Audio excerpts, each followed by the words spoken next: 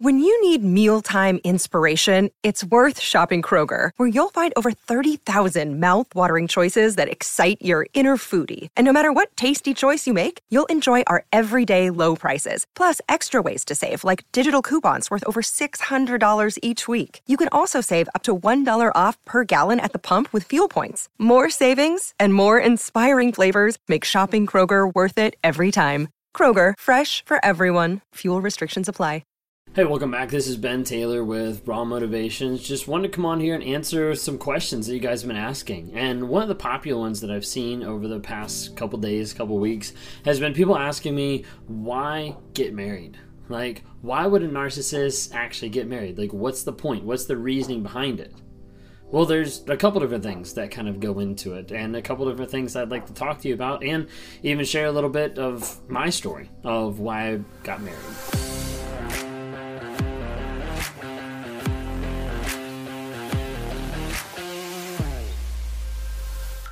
If you guys don't know who I am by now, my name is Ben Taylor. I run Raw Motivations. So I'm a self-aware narcissist. I'm on this platform to bring awareness about narcissism, growth, healing, and change. That's why I'm on the platform, so I can work with different people through one-on-ones, through coaching, through live events, through all the different types of things to help promote this awareness of what it is. The shit that is done in my life, of how I've interacted and acted to other people, and how it's probably happening in your life. And you might need to wake up or have the awareness of what's actually going on. So anyways, a lot of people have been asking, why even get married? Like, what's the point behind it? Like, most narcissists end up cheating anyways, so why not just stay single? Why would someone actually want to be married and still do all those things? Well, you have to remember when we're talking about cheating, just in general, cheating for a lot of people has a big high, has a big adrenaline rush, has a big addiction, like dopamine that gets dumped out into your system when a person's cheating. It makes the sex a lot better. It makes the interactions a lot better. It makes the excitement of running around, being covert, kind of hiding, making, quick passes between people, like in the middle of the night, like whatever it might be. Those things can be really exciting for a lot of people. Now you add that to someone who's narcissistic and has an obsessive personality type, and those excitements get even more heightened, get even more excited.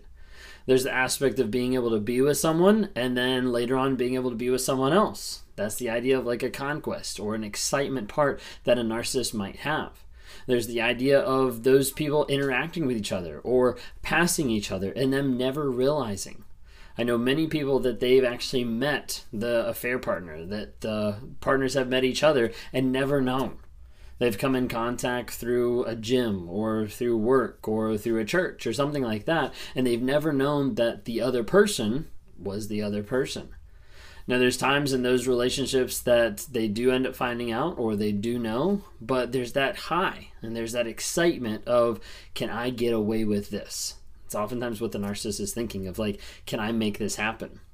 You see, with cheating with a narcissist, there's oftentimes an underlying principle of being able to have my cake and eat it too. If you haven't heard of that, that's kind of the phrase, that's kind of the thought that's kind of go through the narcissist's mind of, hey, how can I figure out how I can have this, but also have this, and not lose this at the same time, like going back and forth. This is why narcissists make like false realities. This is why they work on like disassociating different things, because they want to be able to live as full as they can sometimes in both moments so they can continue to partake in multiple people at the same time. Sometimes this will get even like conquest oriented, like how many people can someone sleep with, or how many people can someone be with? And you start to think like, wait a second, like what's the point? Like, why even get married at all? Well, there's an aspect that with narcissism is the idea of always having a supply. It's the idea of never being alone, of not going through life without having someone there to be able to validate you, to be able to give you supply, to be able to give you praise, affection, sex, whatever it might be. So for a narcissist, they're always looking for that person. They're always looking to have that person in their life, in the wings, on stage, all lined up so that they never go without having a supply. Well, in this type of situation, they want to always have a supply. So there's an option of, wait a second, if I get married to this person, then this person would be a lifelong supply. Be someone that maybe they'll think they're stuck in the marriage. Maybe they'll think they're obligated to stay with me. So as a result, let me go ahead and propose. Let me go ahead and do the next thing so that I am married to this person, and so they stay.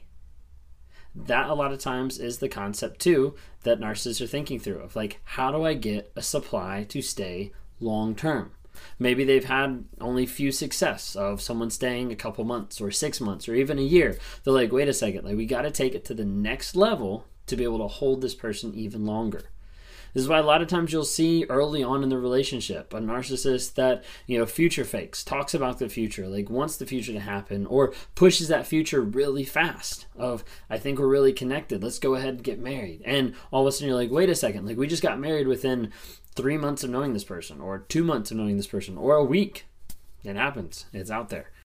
So be really careful, because sometimes they'll just accelerate those type of interactions very, very quickly. But anyways, so talking about narcissism and why get married. So there's a concept of like have their cake, eat it too. They want to have both aspects. They want to lock in a long-term supply. There's another aspect that's a little bit more on the vulnerable side, and for me it's a little bit vulnerable to share, is there's an aspect of knowing that something is wrong. Knowing that something's different, and the narcissist actually just wants to hopefully say like, maybe this will work. Maybe I'll find ideal love. Maybe I'll find the perfect partner. Maybe I'll find X, Y, and Z. And they're looking for something that's going to satisfy them or fulfill them, not understanding that they're never going to be satisfied and they're never going to be fulfilled with how they're pursuing things and with the void that's deep inside. So the idea is they can keep pursuing, they can keep trying to find this perfect person, this ideal partner. But the problem is they're going into it as a very imperfect person. They're going into it broken. They're going into it that's going to hit a lot of triggers time and time and time again. And as a result, they're going to be like, see, this just isn't working out. Like it's the same exact thing. You're turning into a crazy ex, just like all my other exes. And they start going down that hill of devaluation. This just doesn't work out anymore. For me, a lot of it seemed like it was natural. It was like the next thing in the order of events. You see, I dated for a while. I'd gone very cyclical in all my dating relationships where one was ending, one was starting, or one was starting and one was ending, like kind of all back and forth. And there was always this like crossover with people so that I was never alone. And there was never a moment or a period of time that I spent without having supply. Either someone to talk to, someone to be with, someone to hold, like whatever it might be, there was always someone like in the picture. And if there wasn't, there was someone I was working on to get into the picture at the same time.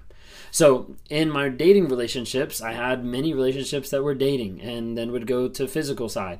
And then I was like, okay, now I need to take it to the next level. So then we go dating and then physical, and then I'm going to propose to this one girl. And so got to the place where I was getting ready to get engaged to somebody. And well, her dad told me no, and I thought that was ridiculous at that point in my life. So like that ended and kind of ended up in messy, crazy stuff. Anyways, that ended. And then the next person, I'm like, okay, so the next person is dating, physical, and engaged. And well, next step should be marriage, right? The problem is going into it, marriage doesn't fix me. And that's the hard reality, and that's the hard part that I didn't want to acknowledge and I didn't want to admit, because I walked in the marriage being broken, being messed up, and as a result, I did stuff that ultimately hurt my wife, ultimately hurt many other people in our lives because of the fact that I didn't work on me. All I was looking for was the next step, the next thing, the next supply, the next person. And as a result, it just keeps going. And so after marriage, that's why it just kept going. It kept going into cheating. It kept going into affairs. It kept going into all these different things because I hadn't fixed the trigger. I hadn't fixed the cycle. Someone in my life early on said something, and I didn't apply it to my life, but I'll never forget it. They said, if you feel like you're stuck, going round and round in circles, break the cycle. And that's something I could never fully grasp, and I could never fully figure out what was going on. So as a result, I continue that cycle time and time and time again. For me, a lot of it was just, hey, this is the next step. This is what everybody else is doing. Maybe if I do this, I'll be a little less weird. I'll be a little bit more normal. Maybe I'll feel a little bit more emotion than what I felt in the past. Maybe I'll connect better with someone if I continue to pursue this relationship. It seemed to work out for my friends that way. Why not me? It only works out like that when the person is working on themselves. And at that point in my life, I wasn't working on myself at all. Hopefully that answers your question. If you have more, would love to be able to hear from you. If you want to interact and talk sometime, I do meet with people on a one-on-one basis, trying to work with them through their trauma, trying to work with them to get them to a place of healing, growth, and change. If you're interested in that, then click on the link down below. Would love to interact with you on a one-on-one basis. If you haven't already, please subscribe. Follow me on TikTok, YouTube, Facebook, Instagram. We're dropping like little nuggets of truth every single day, just talking about narcissism, bringing that awareness. Or maybe you want to listen to us on the go, grab it on Spotify or on Apple Podcasts. Got some crazy stuff, awesome stuff coming out there soon too. Thanks so much. Have a great day.